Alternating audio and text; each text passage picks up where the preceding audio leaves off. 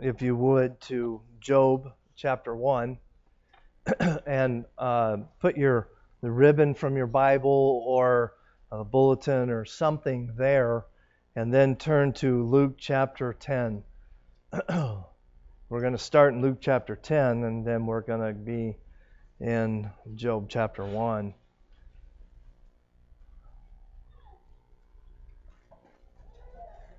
It was 20 years from the time I graduated high school to the time I took my first college class.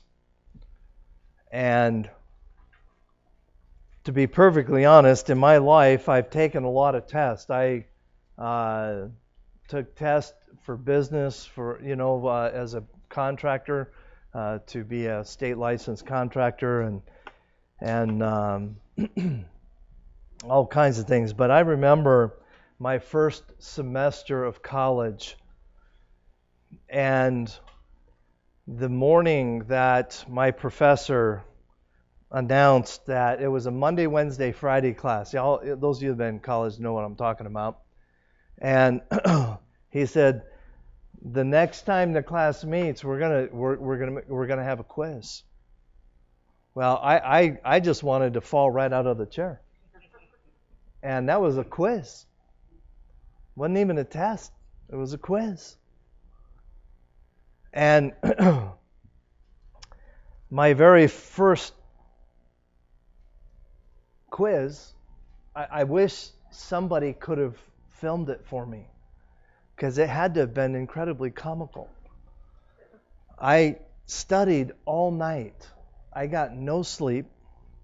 And by morning, I was so tired, I made an entire pot of coffee. Do you know what happens when somebody who has not slept drinks a pot of coffee? I literally had to hold my hand with my other hand to get it to right. I was shaking so bad. Between the caffeine, the exhaustion, and the fact that I was literally scared to death. Was that also on your way to school? No, that was later. Yeah, that was later. I failed every quiz. The first half of my semester. It's over here, Larry. I saw it out. It's out in the aisle. Oh, not that one? Okay. I failed every quiz going into midterms.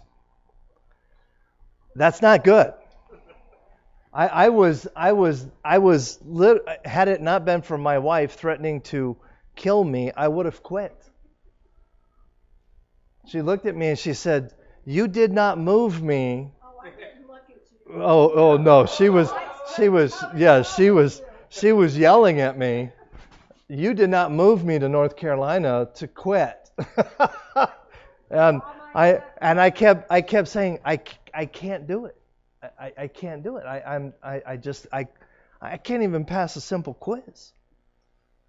Well, I remember taking my midterm, and I don't know if you remember this or not, but it was on a Sunday. After church on Sunday, we went by the college, and I checked. We had these like mailbox things, and I checked my mail, and my test had been returned to me, and I passed it. I don't remember what I got, but I passed it. I was so excited. I came running out of the we call it the breezeway. I come running, and I jumped over the hood of the car. Yeah, I was much younger then. That's probably why I'm having knee surgery soon.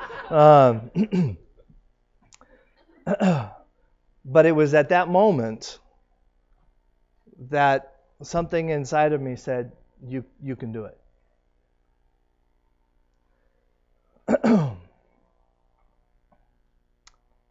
But I can honestly say that the most difficult tests that I've taken in my life were not in a classroom. How many know what I'm talking about? We've all had those tests.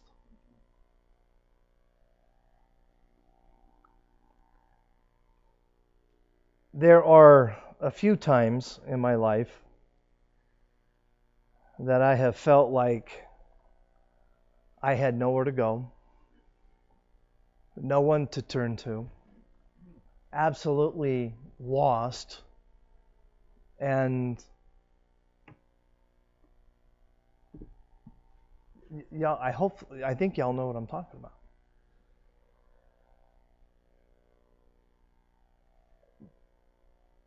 I believe that God allows things like that in our lives to grow us, to stretch us, and to help us help others.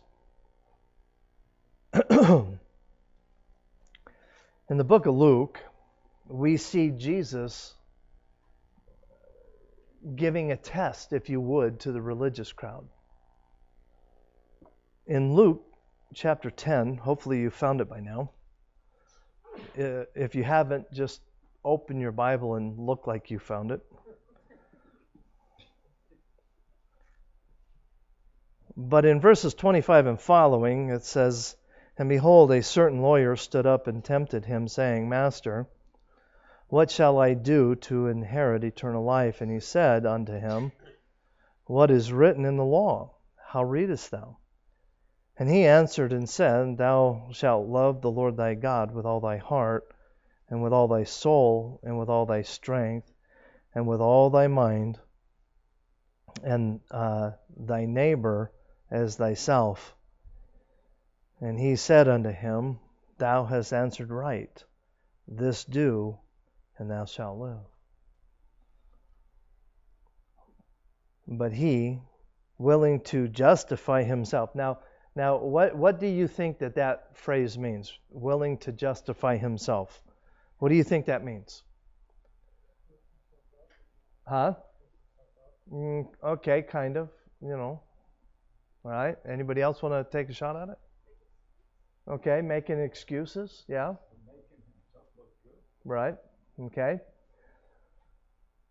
But he, willing to justify or to... What happens when a child gets caught with their hand in the cookie jar? Yeah. Yeah. Okay. See what had Jesus done right here? He had peeled back a layer of this man's heart, and he saw that he was not worthy. So he was trying to justify his actions. And said unto Jesus, And who is my neighbor? Jesus answered and said, A certain man went down from Jerusalem to Jericho and fell among thieves, which stripped him of his raiment and wounded him, and departed, leaving him half dead. Excuse me.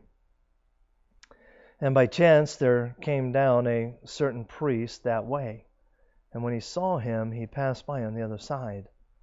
And likewise a Levite, when he was at the place, came and looked on him and passed by on the other side. But a certain Samaritan. Now let's stop right there. We've been introduced to four people so far. The guy who got beat up.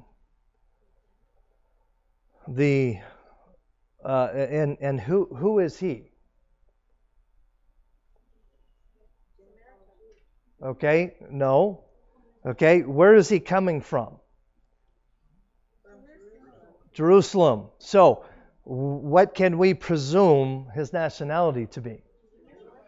Okay, more than likely he's Jewish. Okay? Who's the next character in verse 31? The priest. Then who? The Levite. Okay? Now, if anybody is going to help another Jew, who's it going to be? A Jew. Okay?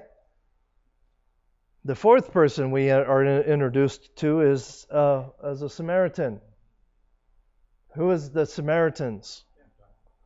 Okay, they were actually half Jew and half Gentile, And what was the opinion of the Jews toward the Samaritans? They were like dogs. They hated each other. They hated each other. Now get that. But a certain Samaritan, as he journeyed, came where he was, and when he saw him, he what? Had compassion on him. For lack of better terms, he had compassion on the enemy. And went to him and bound up his wounds and poured oil and wine and set him on his own ass and brought him to an inn and took care of him. And on the morrow when he departed, he took out 2 pence and gave them to the host and said unto him, take care of him, and whatsoever thou spendest more, when I come again, I will repay thee. Which now of these 3 thinkest thou was neighbor to him that fell among the thieves? In verse 37, this young man comes face to face with his own life. He said, he that showed mercy on him. Then said Jesus unto him, go and do thou likewise. The tests of life can sometimes be difficult, can they not? And as we go through life, oftentimes we are presented with situations that will force us into a non-comfort zone, if you would. Now, what did Jesus here? What is so significant about this story in the life of this young lawyer? Okay.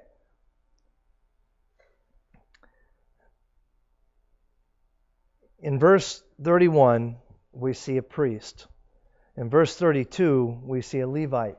Can anybody tell me what the title was for the religious lawyers of the day? Scribes.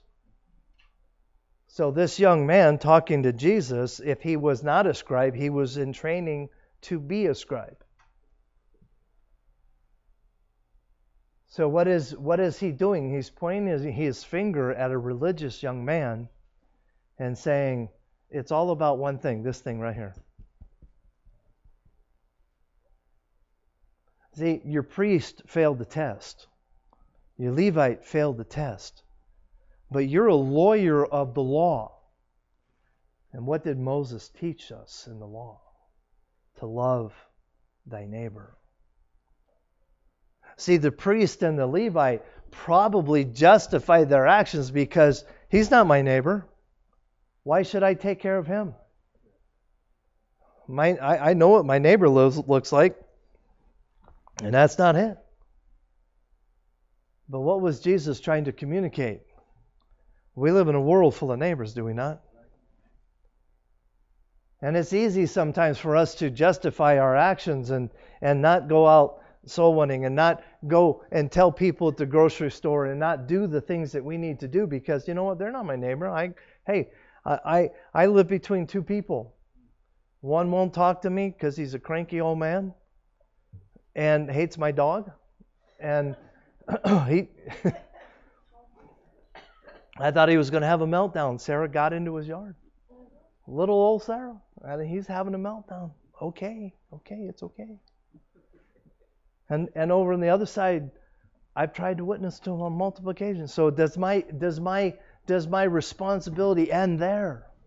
No.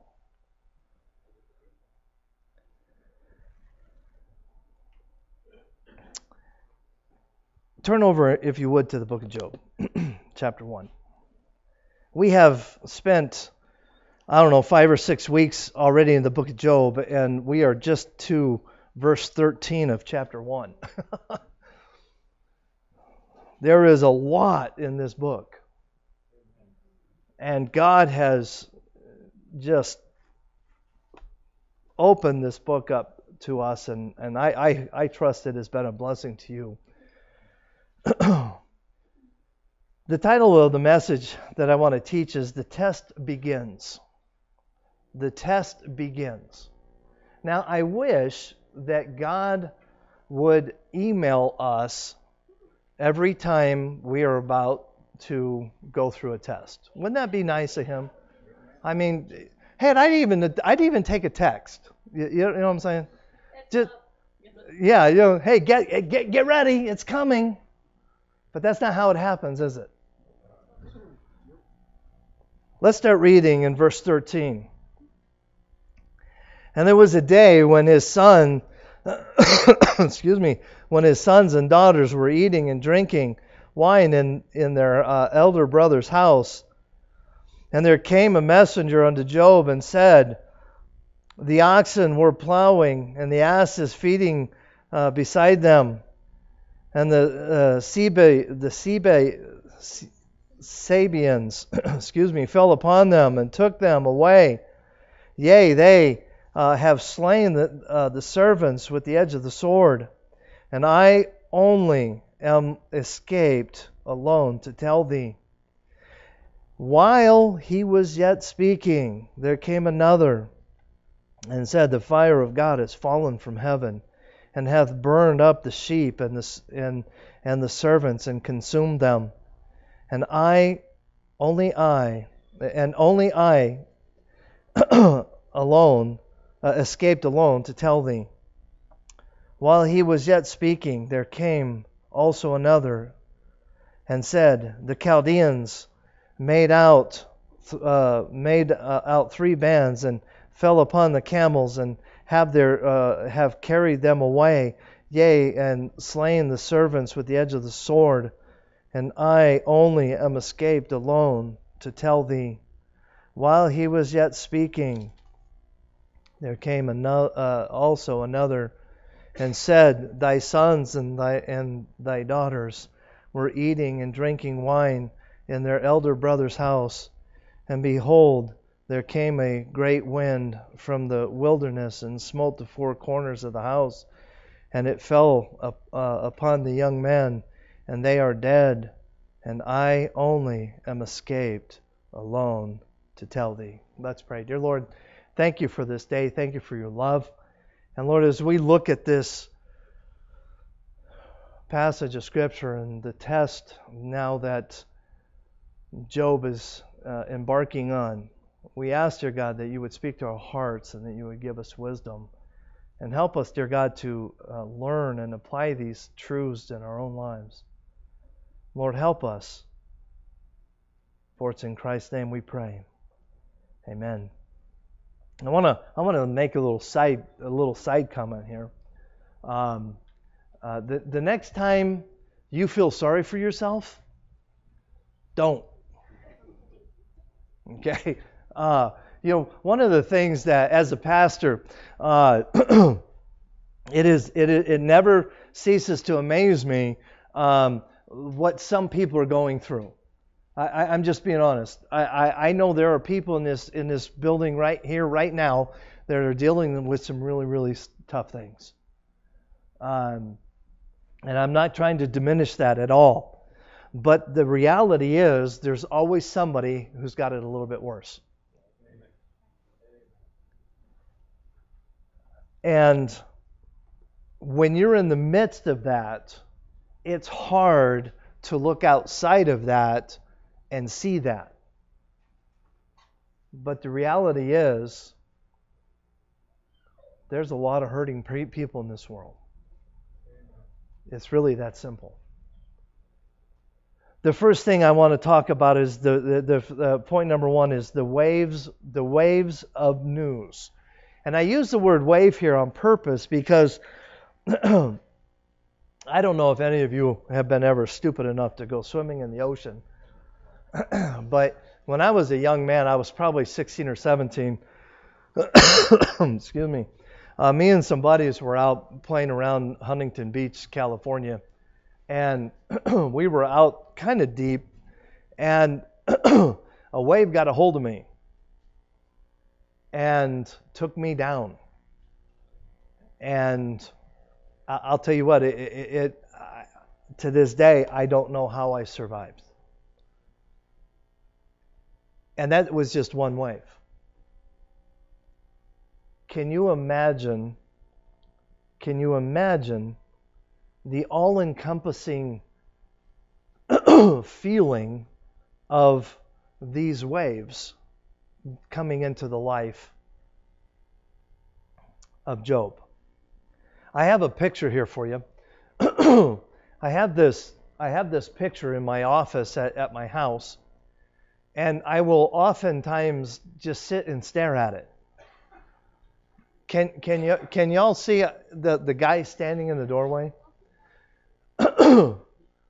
I love this picture because at least in my life, when things look like they're out of control, this guy is standing there. He's got his hands in his pocket. He's just standing there. No big deal. Because he's in the safety of the lighthouse.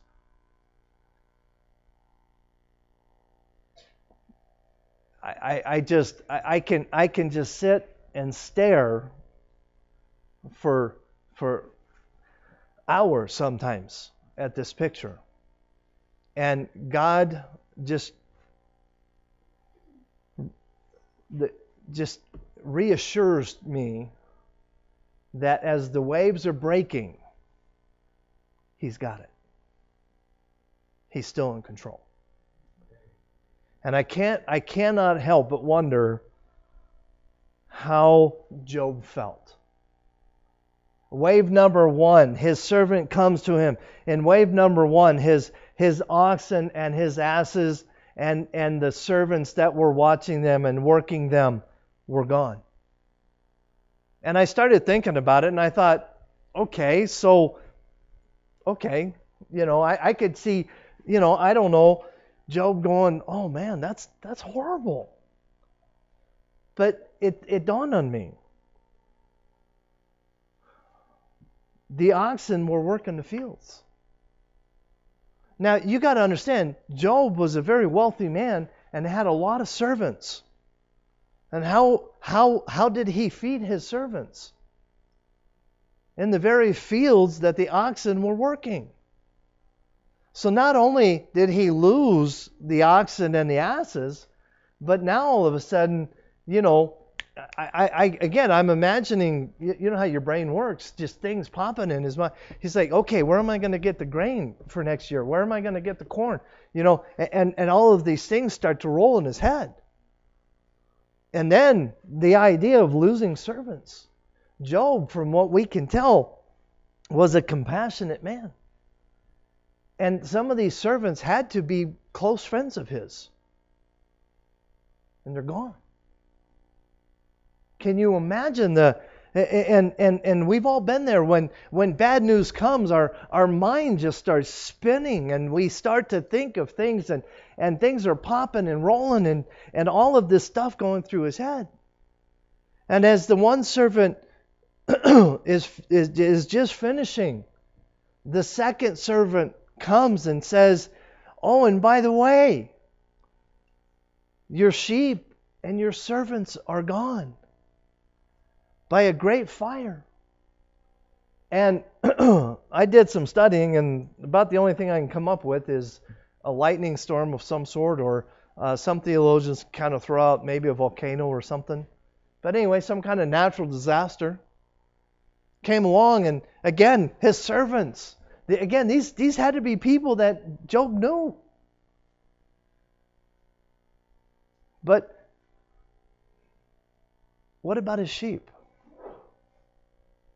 What do sheep represent? Other than being dumb, yeah. Well, what do they represent? Wool. Clothing. What?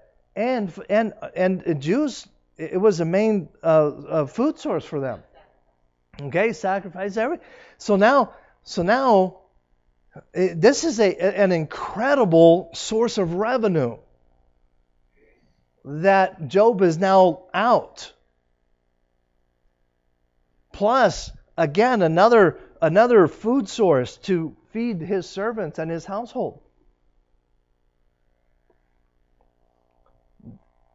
Wave number 3 comes, and his camels are gone, and those servants are gone. Again, it had to have been a crushing blow. Again, he had to know these guys. Now, what were camels used for? Traveling. But more specifically, in this era, what were they used for? They were beasts of burden for the most part. And for, I started thinking about it, he was probably in the caravan industry or the modern day trucking industry. Okay?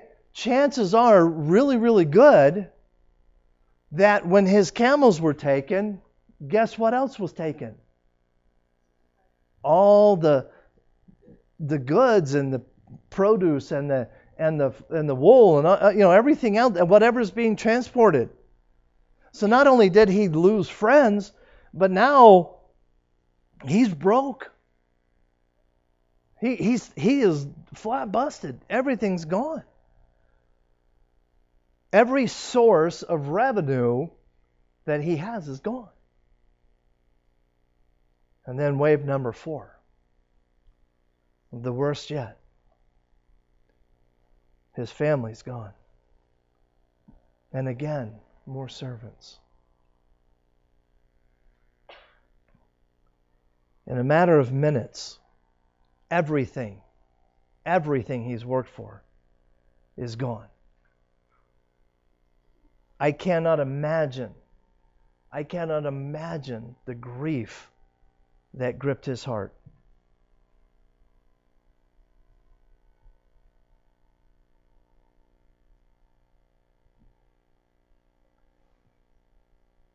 The waves. Four incredible waves that just absolutely engulfed every emotion that Job had.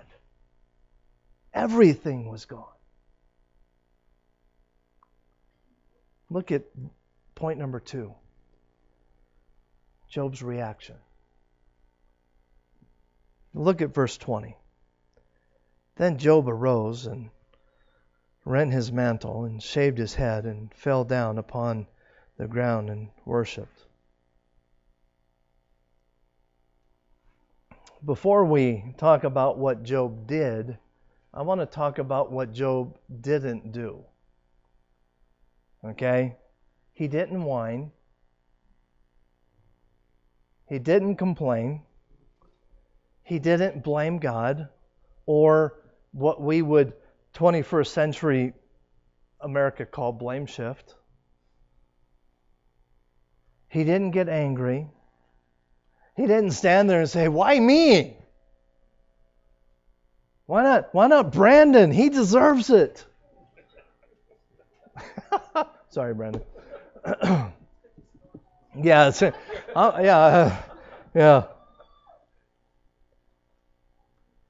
See, it's important oftentimes because we read this and we say, "Oh, wow, look how he reacted. Wow, that's really cool."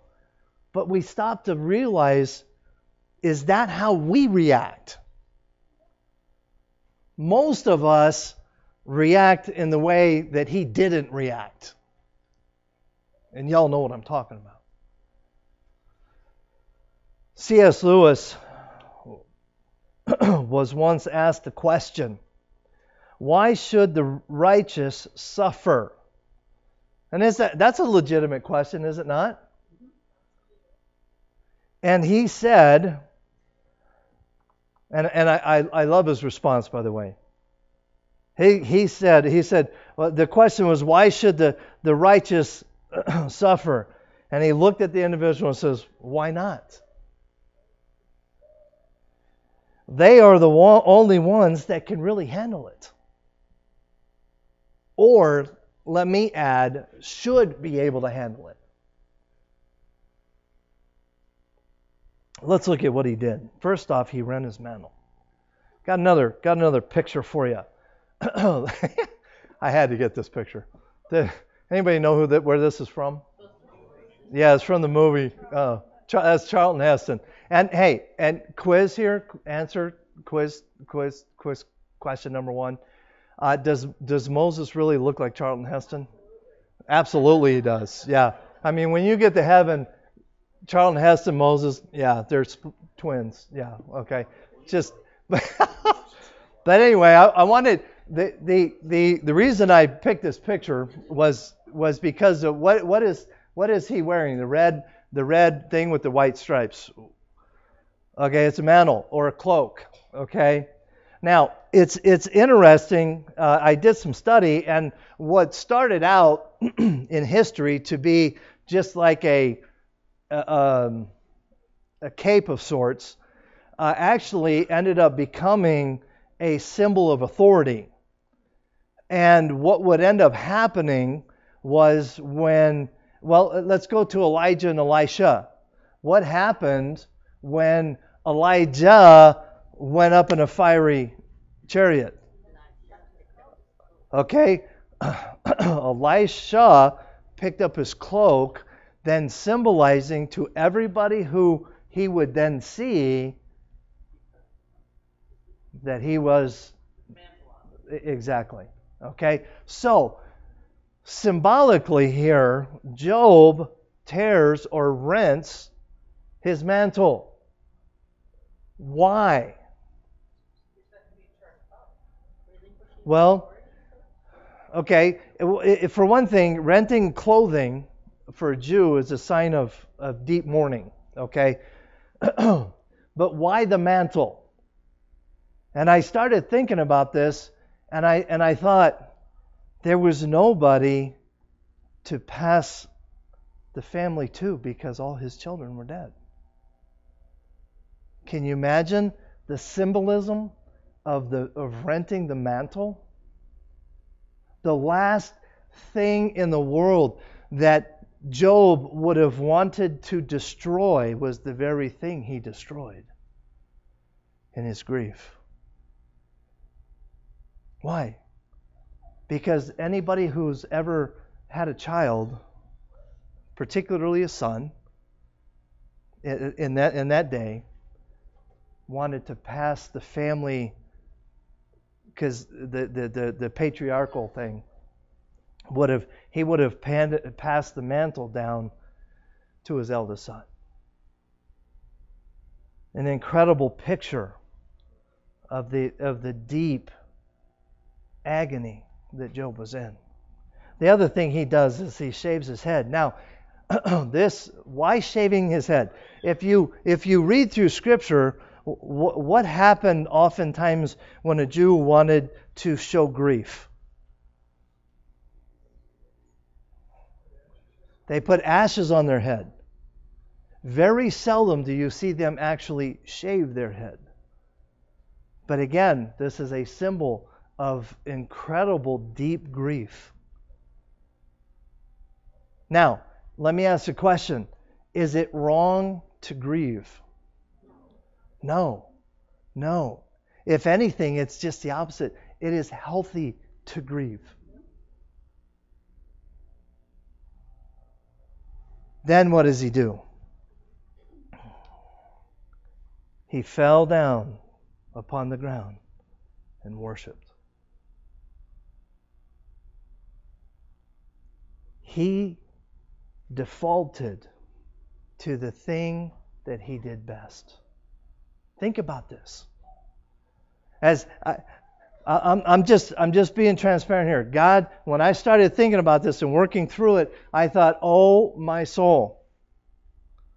Because I'll be honest with you, my default mechanism when somebody makes me mad is not to go worship God.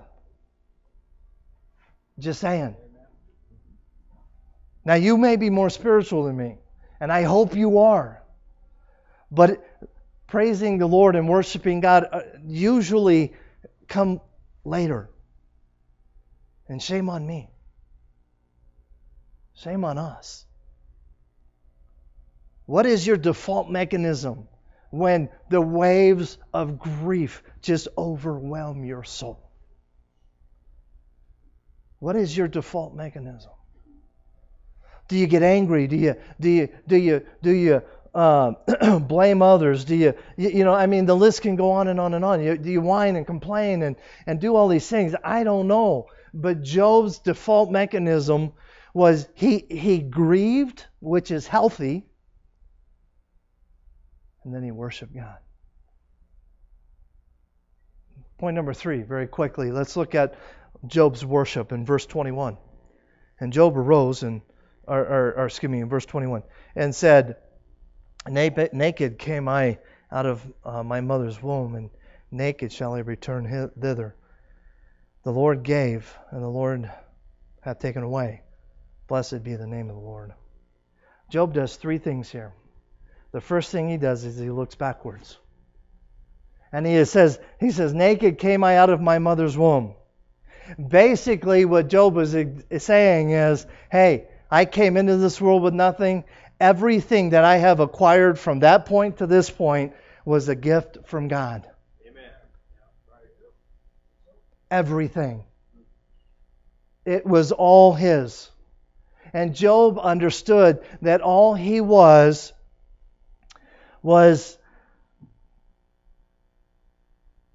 a steward of what God had given him. I read a story recently about a very rich man who was dying, and he was in his bedroom getting ready to die, and the only person in the bedroom with him was his lawyer.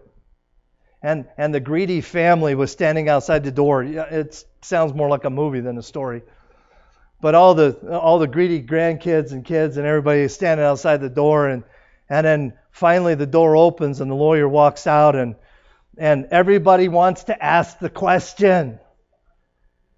And finally one of the more greedier of the grandkids pipes up and says, "Did he leave anything?" And the lawyer looked at him and he said, "He left everything." Let that sink in. He left it all.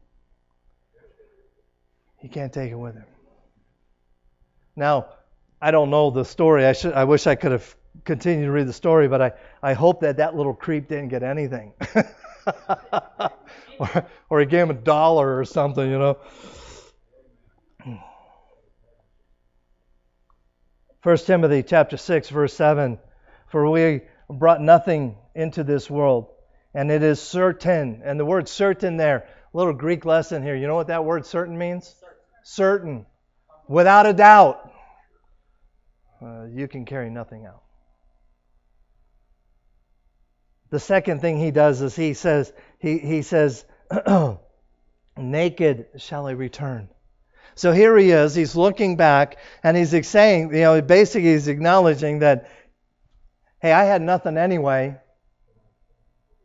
And now he's looking toward his death. 1 Corinthians chapter 15, verse 55. O death, where is thy sting? O grave, where is thy victory? He had nothing to fear. He had nothing to fear.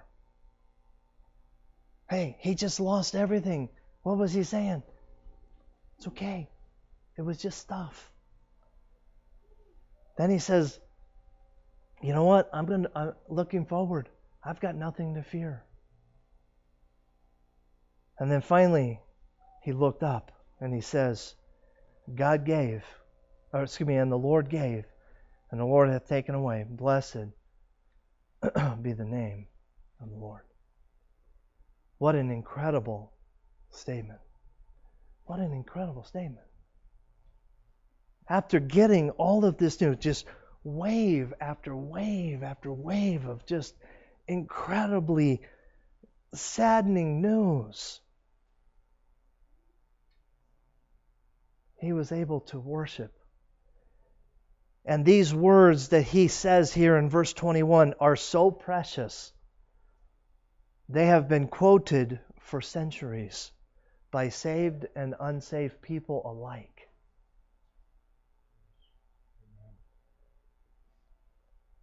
Think about this. In the midst of a trial, can you say, the Lord gives, and the Lord takes away. Blessed be the name of the Lord. I'm telling you, I've tried it, and it's hard.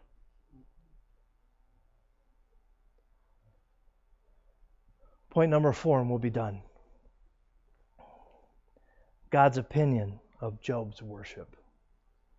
You know, it really doesn't matter when you think about it. It really doesn't matter what we think of verse 21.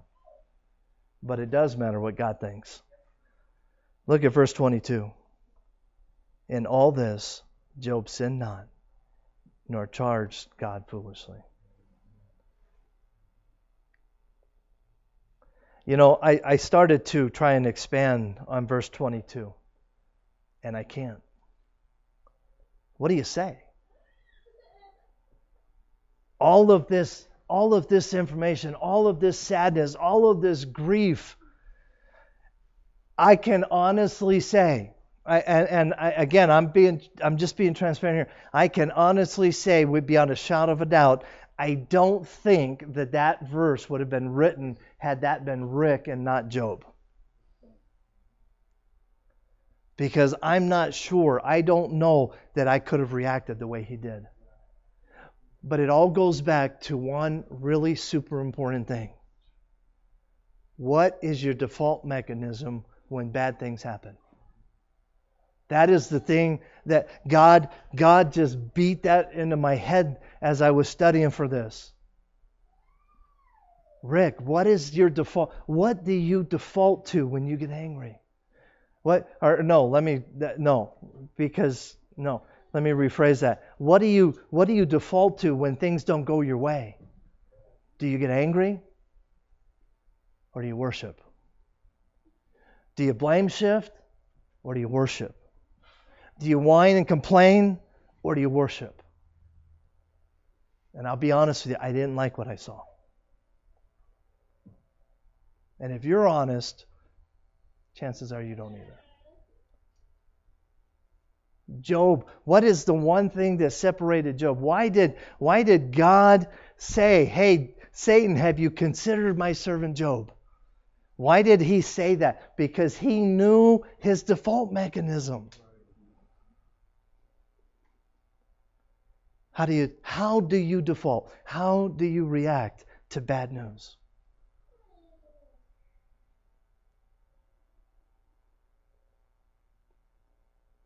I hope and pray that it's worship. Let's pray. Dear Lord,